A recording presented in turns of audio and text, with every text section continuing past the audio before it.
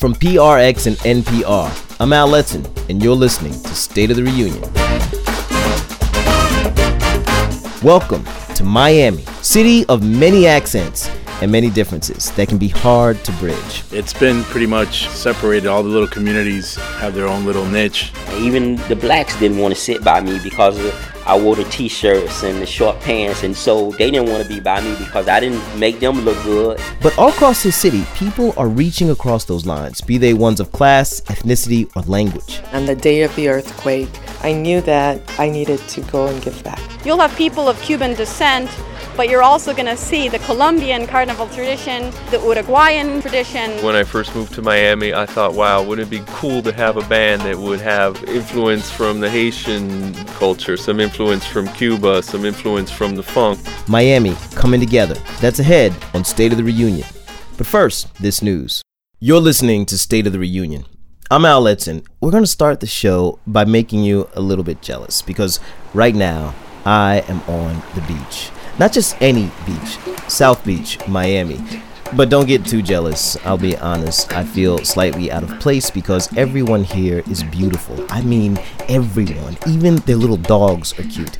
And I have a face and body for radio. But whatever, I'm on the beach and I'm going to enjoy it. The waves, the sand, the sun. It's so, I don't know, exotic. Even when you leave the beach, just walking the streets of Miami, it's so diverse it can feel like traveling between nations. From a man hacking open a fresh coconut with a machete, to Cuban domino players in Little Havana, to the clubs of South Beach. And constant traffic. Speakers blaring Haitian music in front of Little Haiti storefronts. And Creole conversations. Spanish of every dialect. All of them add up to a wild cacophony of this international city. American, but perched on the edge of Latin America.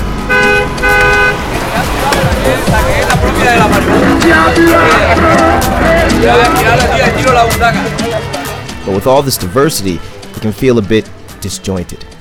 Instead of blending in with one another, different ethnic communities exist as a patchwork, like isolated microcosms of their homeland.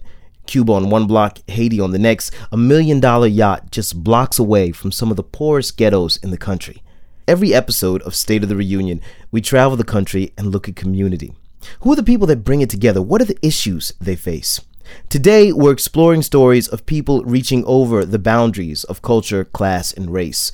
From Little Havana to Liberty City to Little Haiti and to the shores of South Beach. Welcome to Miami.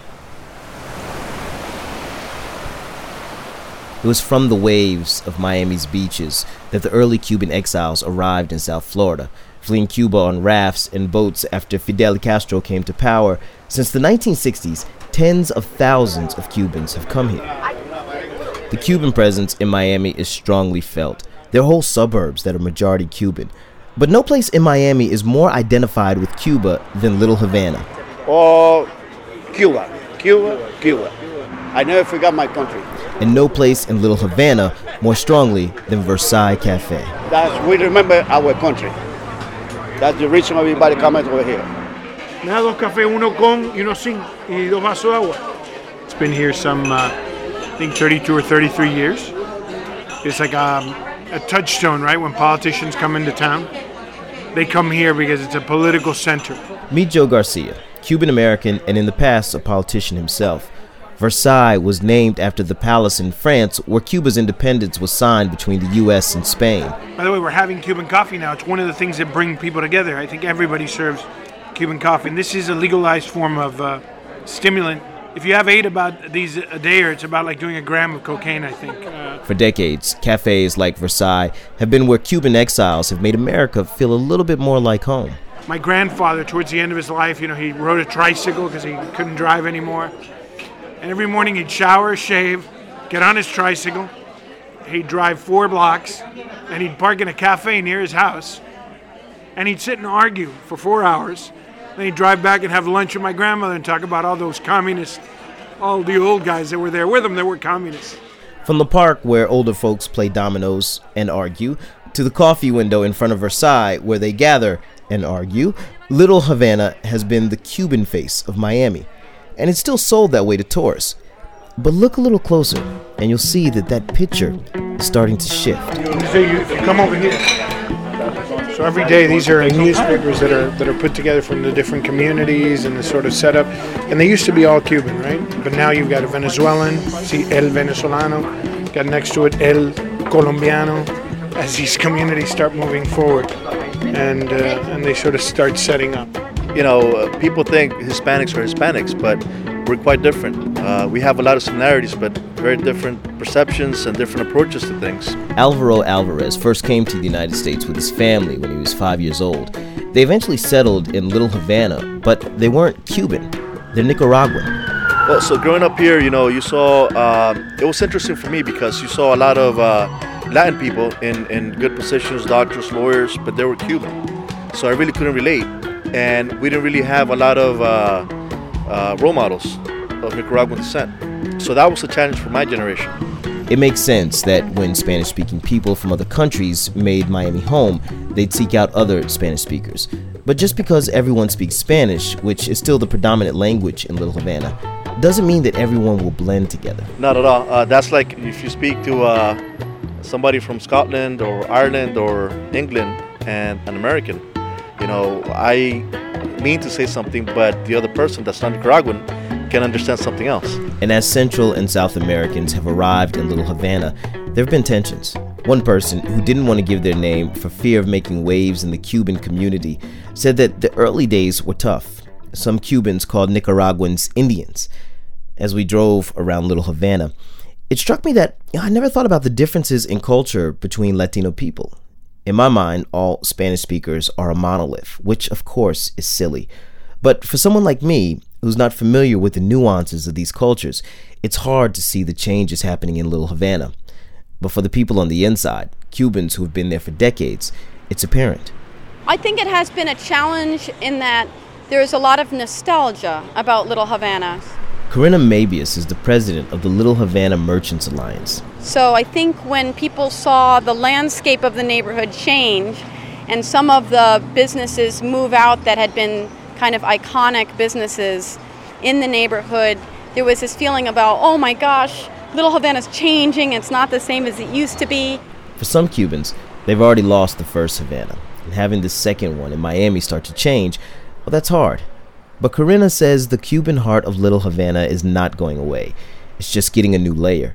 And in fact, that's in line with the neighborhood's history. It was actually once a Jewish neighborhood who then decided to move to other suburbs when there was a building boom. And they're like, okay, we're going off to the next suburbs.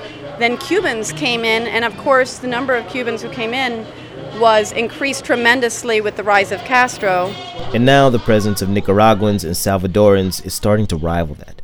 But the real test of accepting that change might be with a group of elderly Cuban conservatives who gather daily in front of Versailles Cafe. No, we don't have to worry. We open the door for everybody. Because the United States opened the door for us. Yeah, for us. We give thank you very much to the United States to open the Cuban people to live in this country.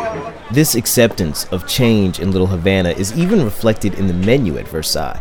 Just look at the dessert section. This place serves a wonderful tres leches. But tres leches is a Nicaraguan dessert. So the Cubans having to up the tres leches because they don't want to be upstage. They have a cuatro leches, you know, which is a mishmash of some of the most sugary contained foods in the history of the world. But, you know, each of these things start being absorbed into other cultures. Tonight, the main street in Little Havana, Calle Ocho, or 8th Street, is being blocked off for a parade celebrating the Colombian festival of Carnival Barranquilla.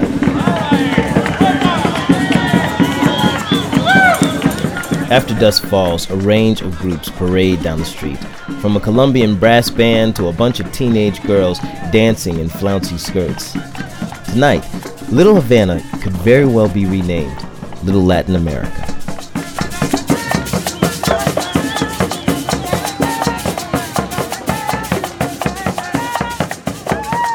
So, one of my favorite writers lives in Miami, Edwidge Danticat. She's the author of several amazing books, which you can find links to at our site, stateofthereunion.com.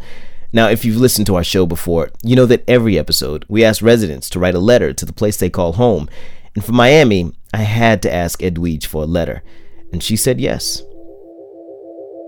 Dear Miami, I just left the funeral of Luc Lemorin, a 15-year-old Haitian-American boy who was killed on the side of one of your highways. By the sound of the joyful singing inside the Liberty City Church, you would have thought it was a revival and not a homegoing, as the funeral service was called. Miami, you have been Luc Lemorin's home for his entire life, but it sure hasn't been easy.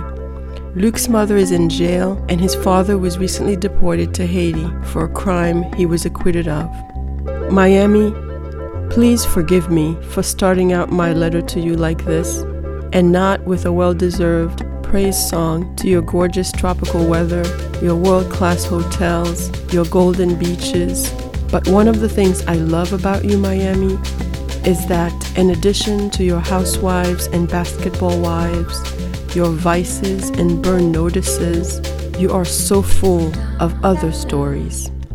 You are the beacon city and the dreams of refugees as they are becoming delirious after days and sometimes weeks at sea. No wonder 60% of your residents are foreign-born. Miami, you still remain the only city where I was once sitting in a home and a bullet came through the back door. When the crime scene investigation officer came, go CSI Miami, I asked him if he thought someone was trying to shoot us. In Miami, when someone's trying to shoot you, he said, you know it. I took that to mean, Miami, that you don't have many secrets. Maybe that's why novelists and other storytellers love you so much. No one will ever be surprised that you are both dirt poor and filthy rich. And I'm not just talking about money either. You are rich in stories too. Stories like Luc Lemorin's and so many others. Kembe la Miami. Love, Edwige Dantika.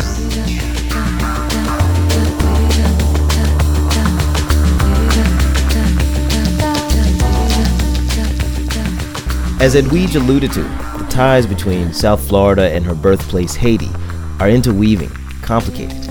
Coming up, an earthquake in Haiti makes for shifting ground in Miami. There is a Haitian proverb that says that when Haiti sneezes, Miami catches the cold, the U.S. catches a cold. So we're very close here, only 750 miles away. That's ahead on State of the Reunion.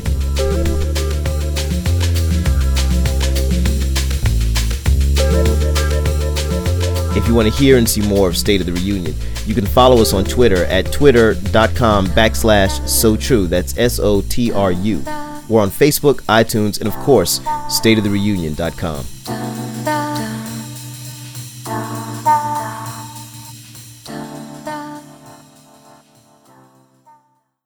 You're listening to State of the Reunion.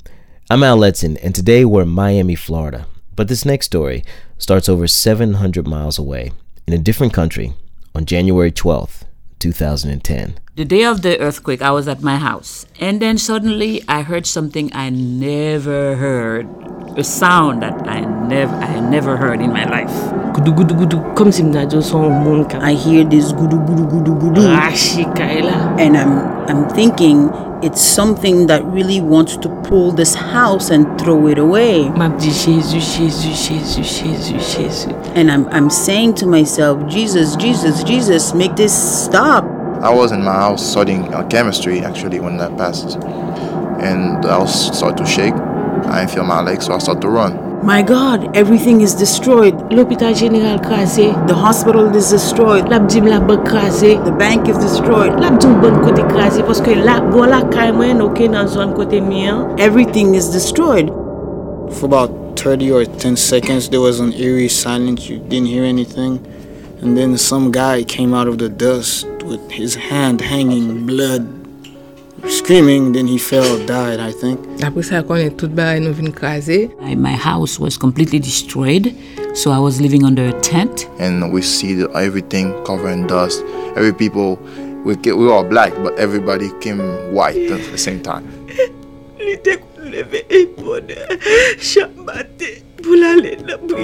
They never found my child. Every day, my husband and some other people to help remove the bodies. But after 7 days, we still did not recover the body of my older daughter, of Shwina.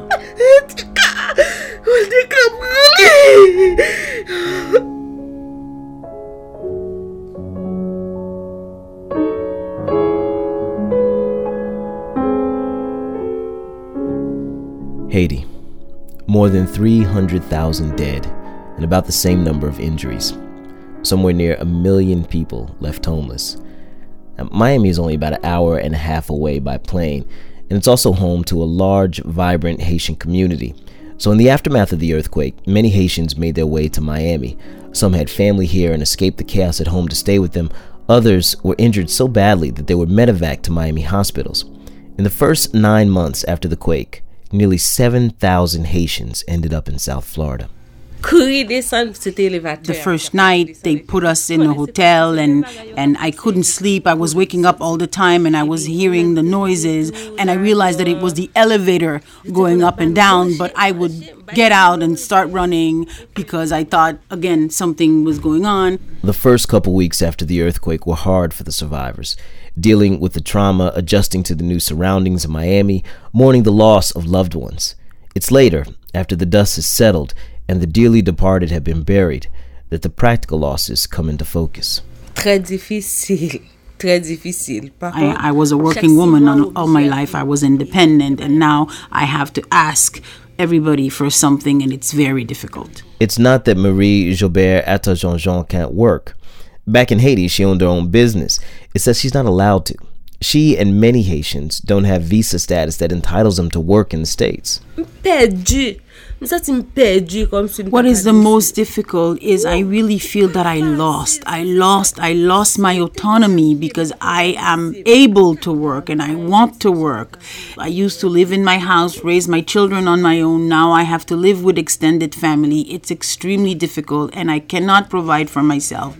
And that not only puts pressure on earthquake survivors who ended up here in Miami, but on the Haitians who'd been living here already and had to become hosts. Most of them, as you just heard, are living with family members who didn't realize that they were going to be staying that long. That's Marlene Bastien, the executive director of a nonprofit, FAM, the Haitian Women of Miami. So we see an increase in frustrations, an increase in domestic violence, an increase in problems, not only with the family members, but also with the host families and also with the children. Children like Roald Congier and her brother Yori.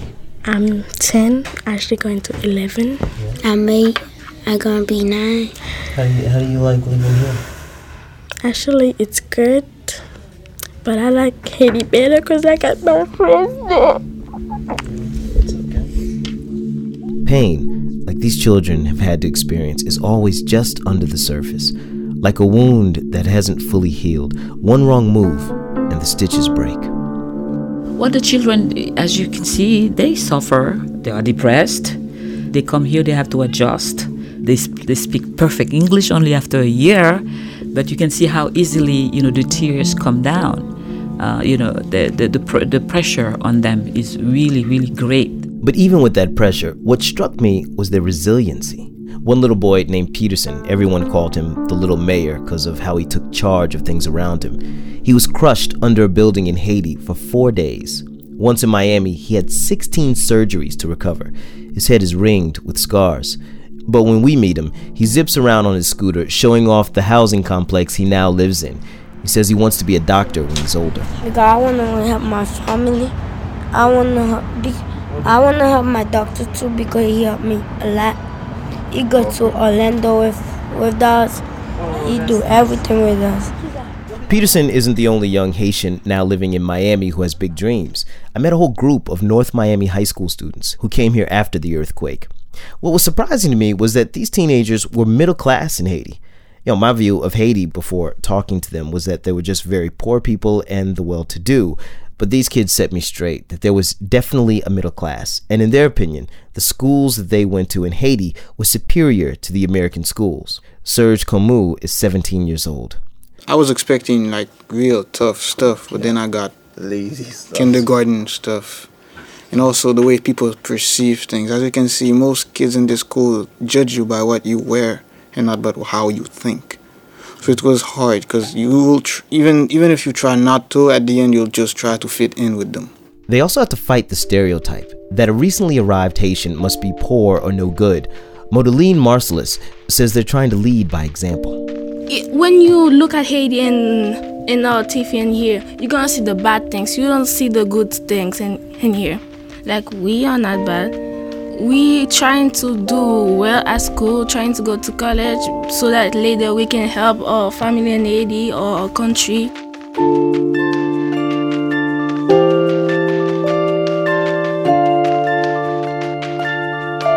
The earthquake in Haiti not only affected the Haitians on the island, but also Haitians here in Miami, some of whom have been in the U.S. for a long time. You know, I left Haiti, I was 8 years old.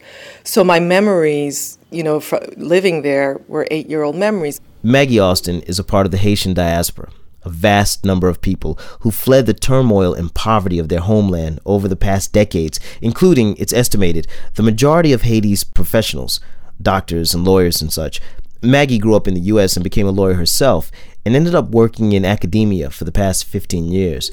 And she sort of lost touch with her homeland. I stopped going purposefully because, when I realized that there was no change happening, I just couldn't go and witness everything that was going on. I mean, every time I went back, it would just get worse and worse. And I just emotionally, I couldn't do it anymore. So I stopped going. I hadn't been back for 20 years. But even before the earthquake, she'd been feeling like she needed a change in her life, to do something that she really cared about, direct all her passions towards. I didn't know what that was. And on the day of the earthquake, the same day of the earthquake, my mother had a stroke also. So we were in the hospital while the earthquake was happening. And it happened instantaneously, just like that. I knew that I needed to go and give back. Practically out of thin air, Maggie and a group of others opened Conbeat for Haiti. In Creole, Conbeat means gathering or collaborating for the common good. In the days after the earthquake, a friend, now a board member, gave Conbeat a large space in an old shopping plaza. We called him up and he said, okay, 30 minutes, somebody will meet you with keys, and he gave us this space. The storefront is next to the Family Dollar, not far from Little Haiti. Maggie says in the weeks following the earthquake, this space became a hub for people trying to get in touch with their families. They had laptops donated and a bank of phones. We probably had 20 telephones. Now we're down to 4. But people were coming here every single day trying to get in touch with their family members. I mean, we were here virtually the entire time, all day. Conbeat has not only served as a physical gathering place, but it's also got a bigger mission, helping to rally the Haitian diaspora back to serving their homeland. The diaspora were people who basically gave up on Haiti. You left. And as a matter of fact, there's a word for the diaspora in Haitian Creole. They call us blancs. Blanc in French is white. Even though we're not white, they call us blancs. You're foreigners to us. You're no longer Haitians. But that's no longer the case. I mean, the Haitian diaspora is probably the greatest resource that Haiti has. And we're re-energized and we're reinvesting in the future of our country.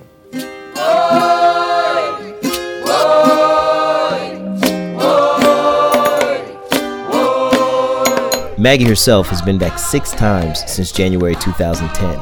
And one of Conbeat's primary missions is to help organize groups of people to go to Haiti and volunteer, including nurses, lab technicians, people taking their vacation time to help in Haiti.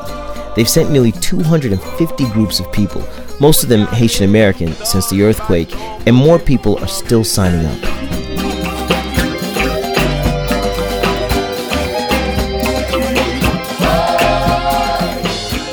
Here in Miami, the epicenter of the movement to help the small island country might have started in Little Haiti, but it spread out all across the city, even to some unlikely places. That's where Pat Riley lives in a $20 million penthouse.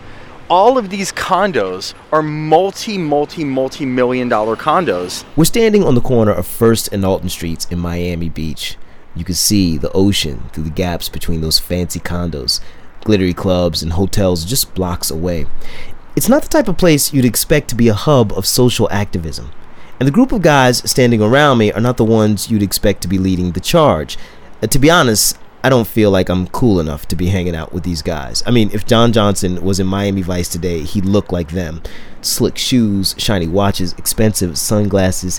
These guys know how to live. I'm actually in real estate development. I represent manufacturers and I specialize in strategy and marketing. Set up large family entertainment centers on an international level. And yet, these guys, be they real estate developers or arcade owners, they ended up taking action after the earthquake in a way that surprised even them. I'd never volunteered for anything in my entire life. That's Dirk D'Souza. The night the earthquake happened, he heard from his friend David Goldfarb, the one who owns the arcade business. David had just seen the first images of chaos in Haiti on TV and was horrified. This being Miami, everyone knows someone who's Haitian, so it felt like the earthquake had hit in their own backyard, and David thought we should do something about this. We immediately sent down 2 of our trucks because we're in the arcade business and we set up large entertainment centers and we have the infrastructure. We sent them down here to First and Alton. So Dirk made a Facebook event and sent it to about 600 of his friends, telling them to bring goods for Haiti to the corner of First and Alton streets.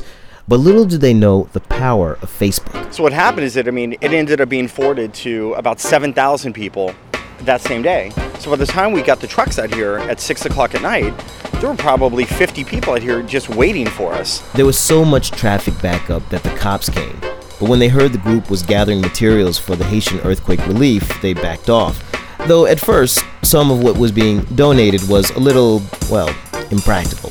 Very Miami Beach. But Jeff Feldman was also a part of the organizing group. Part of it was compassion and part of it was just thinning out your closet. We had an overabundance of high-heeled shoes donated. We actually had to tell people to stop bringing Manolo Blahniks were delivered with red bottom soles at the day of the earthquake. But as the days passed, they managed to start corralling things that were needed. Rubbing alcohol, diapers, water. They were filling truck after truck. Then the question was, how are we going to get this to Haiti? Not an easy thing to do in the aftermath of a quake. But these are guys with connections, and within days they had access to an aircraft hangar for organizing donations and a deal with Project Metashare to get what they were collecting flown into Haiti. Albert Gomez is another one of the original members. We were getting calls from organizations all over the world. The Netherlands, 500,000 trips of antibiotic. Where do we ship them? Yeah, $4.5 million in antibiotics. They couldn't figure out how to get it to Haiti. In less than a week, these guys had gone from leading their normal Miami Beach lives to running what was turning into quite a complex relief organization. They called it First and Alton after the street corner. But after 6 straight days of work loading and unloading trucks, they were ready to wrap it up. Then they heard from the folks at Project Metashare that they could really use some assistance on the ground in Haiti. So that day we went and got shots, we went and did our thing, we told our loved ones, we went to Home Depot, we were like Rambo, everybody had ropes all over them and pocket knives and all this other stuff. 8 of the First and Alton members went. First, they helped set up a field hospital, then distributed food to orphanages, camps, police stations. They did whatever they thought needed doing. We were like the Inglourious Bastards of the relief effort. In fact, we were called that by a Navy admiral. The way they went about doing things was more than a little controversial with some of the bigger, more established aid groups in Haiti. They became consumed by their work. And I remember looking at him and I said, Albert, you have a job, you have bills to pay, and I'm worried that you're getting, too caught up. And I don't remember exactly what Albert said to me. I think it was an expletive, the first part of it. But the second part of it is, these people need us. I'm not getting too caught up, and I don't have time to talk to you right now. But not long after they went to Haiti, things started to change, and divisions began to show. Some people were passionate about doing one thing in Haiti, and others something else. I think something happened to us. We had kind of lost our way post-earthquake. We were first responders, specialists, logistics, anything you need, we can get it done kind of deal, because things were just coming by grace. But we didn't have a connection to the community that was lasting other than our desire to help. It's great that they've had this life-changing experience, and it's something that they've been able to tell all their friends about. But what comes out of that, I suppose, just remains unclear. Trenton Daniel was a Miami Herald reporter in Haiti who covered the aftermath of the earthquake. And after the earthquake, I wrote stories about how best to respond, who is best qualified to respond, the debate over small groups versus the more established groups, and the limitations of humanitarian work. And I got a lot of hate email.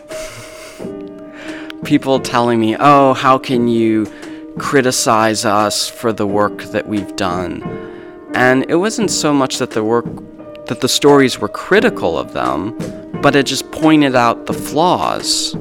At this point, most of the First and Dalton guys have gone back to normal life. Albert's still involved through Facebook and traveling to Haiti on a number of projects. Jeff is back and forth to Haiti as well, but he started working on his own thing, a new development project there. Once the chaos subsides, it's really hard to keep that energy going. It's only natural. I mean, these people had lives and really don't have a connection to Haiti like the Haitian expats do. Yet, they stepped out of their day-to-day lives to help.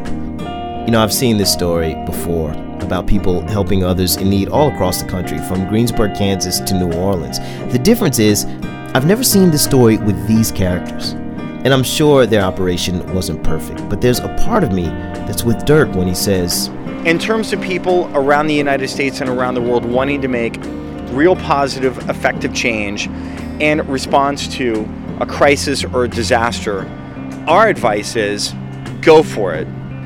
Do it first, ask questions later, and if you get in someone's way, have a sense enough to be able to step aside. But another part of me wonders, if you're used to South Beach, how do you know what will work in Haiti? When do you jump in?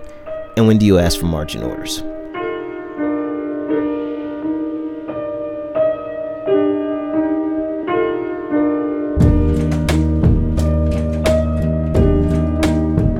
Coming up, coaxing plants out of the concrete of Miami's toughest neighborhood. That's ahead on State of the Reunion.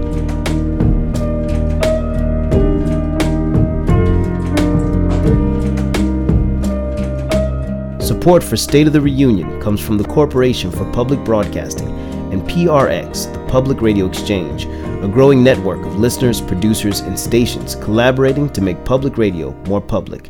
PRX.org. You're listening to State of the Reunion. I'm Al Letson, and one image of Miami that everyone seems to know is this one.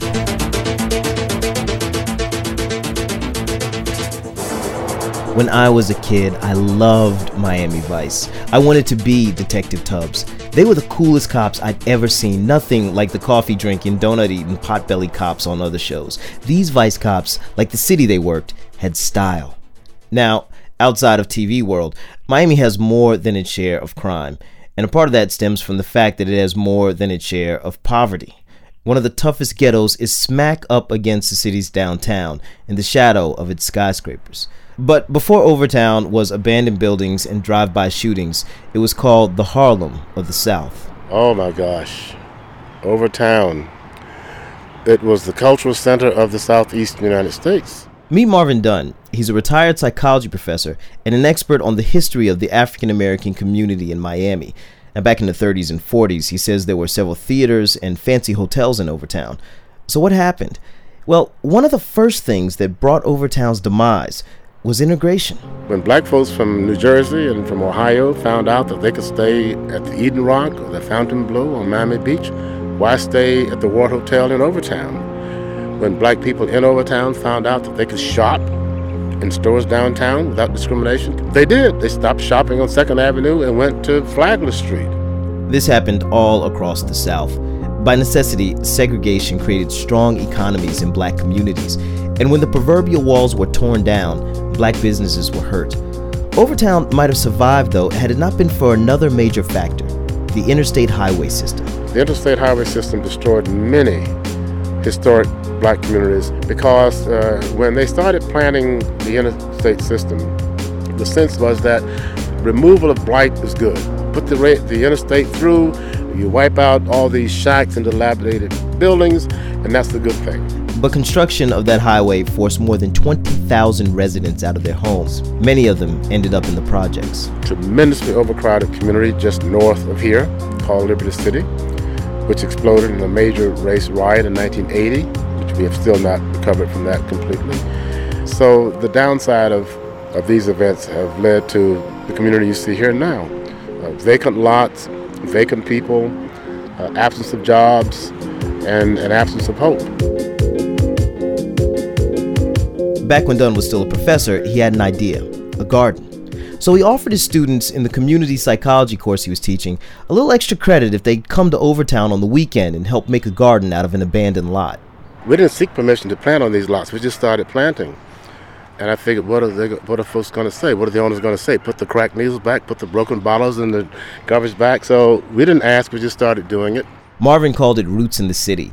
They started out with a botanical garden, flowers, trees, anything to add a splash of color to the urban gray. And one Saturday morning, some brothers were sitting out across the street, not volunteering, mind you, just watching, 3 sheets to the wind at 10 o'clock.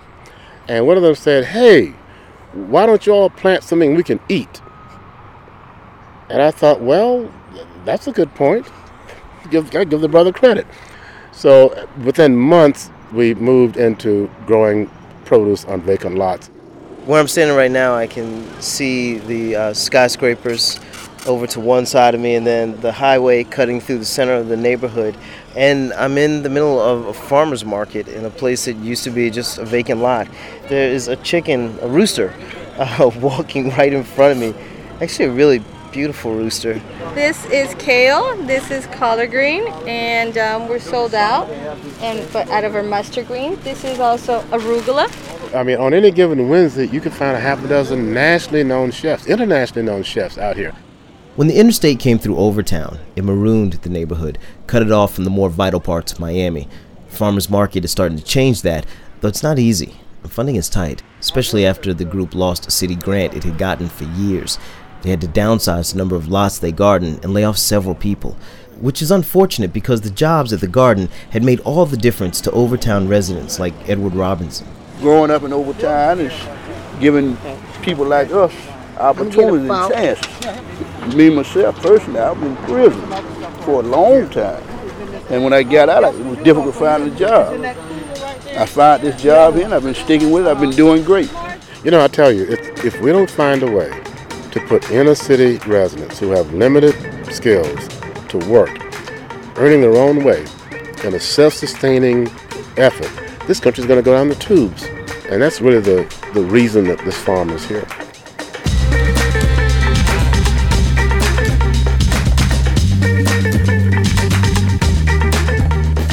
What's happening in Overtown, transformation of a neighborhood, well, it can also happen in a person's life. For example, take Mr. Leroy Jones. You know, I started very young, man. I started like selling dope needles for $1 when I was 10 years old. We used to buy them from the junkies that worked for Jackson Hospital. They would sell us a box. They called them Works. You know, they would sell us a box of Works with 100 in it for $100. We sold them for $2. We made a $100 profit off every box. The beginning of Leroy's story is a classic tale of a young hustler learning the ways of the street. Raised in a ghetto like many young black men he grew up with, Leroy dropped out of school, got addicted to drugs, and served time for several offenses. All signs pointed to Leroy becoming a casualty of the streets. Just another statistic. But this is not that story. This one actually is the first government award I won. That's the Merit Award. That's the highest award anybody can receive in Miami-Dade County. So I'm the only black, only non-professional person, and only convicted felon to ever win that award. In fact, this whole wall is covered with awards that Leroy has won. There's so many plaques, I can't even see the wallpaper. So how did he go from selling dope to winning awards for Miami's rich and powerful? Well, that comes back to a moment he had when he was in prison for the 3rd time and on the phone with his mother. And she said, "You know this your 3rd time in prison?" She said, "Leroy, man, obviously you're not a good criminal if you've been to prison 3 times. She said, you got so much, you know what? She said, you got something all black boys should have, and that's common sense." That business instinct that Leroy had back as a 10-year-old selling drugs on the street to mark up the product and make a hefty profit, well, he could use those skills for ill or for good. And so when he got out of prison, he went to work in a small grocery store his mother and sister owned. And I changed the store completely around. And it went from 1,000 square feet to 4,000 square feet in 6 months. Now all of the small businesses in the neighborhood asking my mom and sister at the what they did to change the store, and they was telling them that I did it. So about 11 of them came to the store one Sunday to ask to meet me, and so they wanted me to help them with their store. So that's how this started. It was casual at first. Leroy would close the store on Sundays, and neighborhood business owners would gather there, trading tips. Soon, a sort of informal local business organization was formed, with Leroy leading the way. He called it the Neighbor to Neighbor Association, or NANA. And then he got an idea. He and the other members would choose a local store that was struggling. Like the first one was L&M grocery store, and they would say the address to buy everything that the business sell and donate the goods to the people that live in public housing. So I convinced everybody to go in and spend at least $25. So the idea was to buy everything except for the tobacco and alcohol. In essence, Leroy had created his own grassroots version of a grant-making program, giving small black-owned businesses a sudden cash infusion. The first one we did, I think the business owner made, I want to say it was $17,000+ in one day, when they was only used to making like $500 and $600 a day. So we bought, I would say 96% of the stuff that they sold in one day. And now they restock the store with fresh new goods instead of things that have been sitting on the shelves for a long time. The buyouts got so successful and popular, they had to stop doing them because they were getting too big to manage. But this was a kind of activity that drew some attention. A local paper did a write-up about him, and one day Leroy got a visit from a county commissioner asking him to think about being a channel for government grant-making. But even with the commissioner's connections, it took a while for Leroy to get people in city government to take him seriously. Man, even the blacks didn't want to sit by me because I wore the t-shirts and the short pants and didn't speak their language and didn't have the ties and the suit. So they didn't want to be by me because I didn't make them look good. When I met Leroy, he was dressed the same way as those first meetings, shorts, t-shirts, and a ball cap. He looked nothing like a power broker. He doesn't have the polish of a typical Miami businessman or politician. He's plain spoken, but there's an honesty that emanates from him that's refreshing. What you see is what you get. But maybe Leroy's greatest quality that the people couldn't see was his tenacity. It took me a year, and I said to myself, there's no way this town at that time gonna have $5 billion budget, and I not get me none of that money. This wasn't money that Leroy was going after for himself. What he was creating was a nonprofit that supported small business development. And the city went for it, giving him $100,000 to disperse in his first year. As unlikely as it may seem, Leroy became a bridge between Miami power brokers and small inner-city businessmen and women. With a grant from NANA, a mom-and-pop business can do a whole range of things, from buying computers to buying inventory to fixing up their shop. People would come to Leroy for help who'd never even thought of applying for a government grant before. My name is Arsene Omega. I'm at 5401 Northwest 2nd Avenue, Miami. I do custom tailoring and retail. I have been here for about 32 years. Several years ago, Mr. Omega had just bought the building his store is in, but it was in pretty bad shape. He'd run through his savings and was about to close up shop when Leroy came in and said NANA could help. I didn't think that it was going to work. I said, man, I don't want to waste my time when he came, but it take me to many meetings. It pays at the end. It keep me be here for another, I don't know how long, but I'm still here. I have a lot of respect for him. Since Leroy's nonprofit gave out its first grant in 1999, he says his organization has funneled nearly $20 million in government money to small mom-and-pop businesses like Mr. Omega's. Part of what keeps him going is that he still feels he has a debt to repay to his community here in Miami. I wasn't a good kid, man. So I remember all the devastation that I inflict on this community, man. You know what I mean? By hustling and robbing and stealing cars and all that kind of stuff. So, and that's my way of giving back.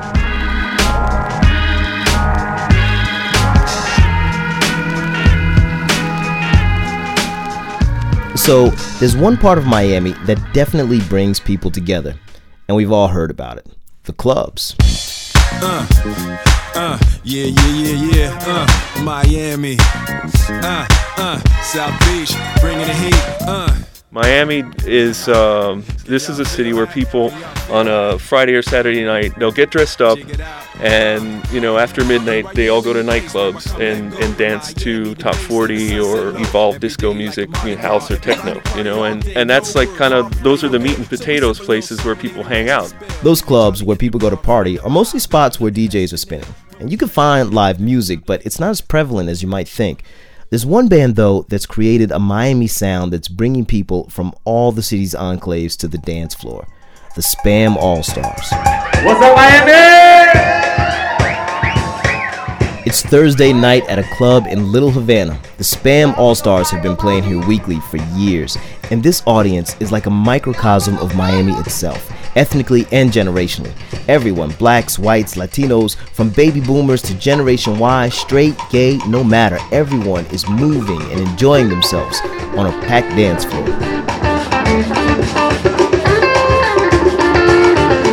The members of the Spam All-Stars say this all happened organically. It started with Andrew Yeomanson, aka DJ La Spam, and his passion for records. These are Cuban records across the top, and that gets into the Puerto Rican records after that, into the Latin jazz, and then... Years ago, he had a show on a little pirate radio station in Miami Beach, and he'd spin those records, then invite his buddies into the studio to jam over them.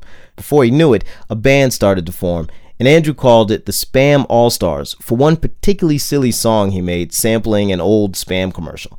And the members brought their own musical influences along with them. I'm Chad Bernstein. I play trombone and conch shells. Well, Chad, is doing his doctorate at the University of Miami, so he plays in the concert jazz band. Jose Elias, I play guitar and the Cuban instrument called tres. I'm Mercedes Zabal. I play the flute. I think I bring here like the charanga style.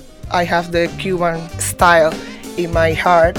The band's sax player, AJ Hill, was born and bred in Overtown. Tomas Diaz, who plays percussion, is from Cuba.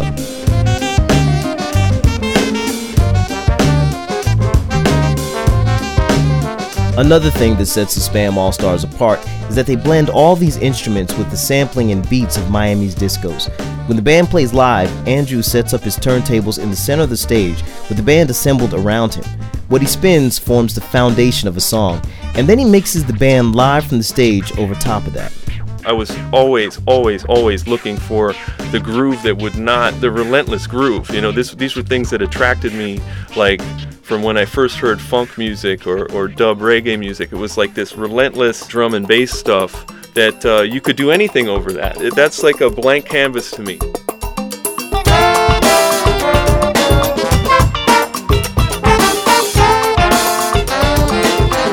And what the Spam All-Stars have come up with is something that sounds very Miami. From my perspective, I've been in Miami all my life, and the group totally embodies that. Look, Miami's always been a melting pot. It's always had a melting pot sound. I think if you look back through the history of Miami music, you can see how groups naturally sampled from the population and were playing. It's the same as us. They evolved in the same way. They were bands that played in nightclubs and bars, wherever people come to dance. The audience dictates to you what's going to work.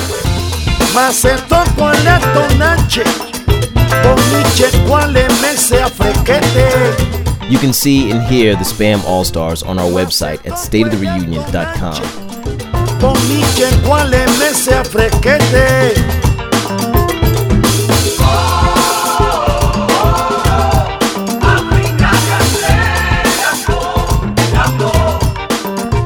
Miami is the type of town that defies your expectations.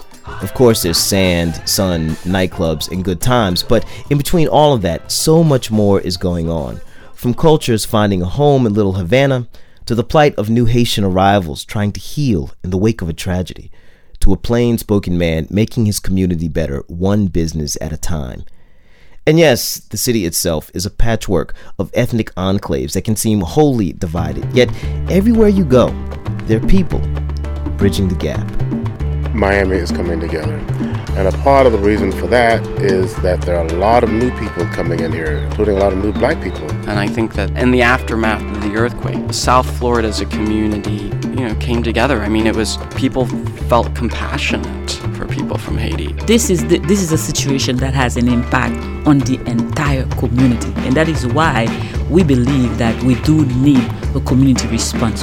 When it comes to the Cuban community, I think that we are definitely growing up. We make huge mistakes because we're a new city and a young community. But, it's a resilient place. This is a place where people still want to come and start a new life.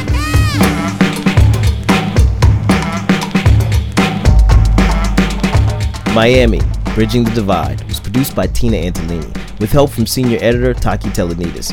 Now, we couldn't have done this show without help from our amazing production partners, WLRN's Under the Sun. You can find links to them on our website at stateofthereunion.com. The rest of the So True staff is researcher Marietta Sonotis, business manager Bree Burge, producers Laura Starcheski and Brenton Crozier. The director of development is Stacy Cobb. Ian D'Souza is the Wolverine of our merry band of X-Men, meaning he's the best at what he does, and sometimes what he does ain't pretty. Special thank yous to our interns Brett Jaspers and Melissa Lee, and to Dr. Marie Denise Gervais of the University of Miami for her assistance in translating our Haitian stories. So True is distributed by PRX and NPR, with major funding provided by the Corporation for Public Broadcasting. I'm Al Letson, and remember, things fall apart. Our job, all of us, is to bring them back together. But every time I come, I always wind up staying. This the type of town I can spend a few days in. Miami, the city that keeps the roof blazing. Party in the city where the heat is on all night on the beach till the break of dawn. Welcome to Miami. Bienvenido a Miami. Bouncing in the club where the heat is on all night on the beach till the break of dawn. Support for NPR comes from NPR member stations and from the John D. and Catherine T. MacArthur Foundation, committed to building a more just, verdant, and peaceful world. More information at macfound.org.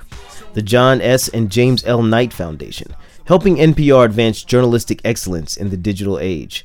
And the William and Flora Hewlett Foundation, making grants to solve social and environmental problems at home and around the world. On the web at hewlett.org. This is NPR.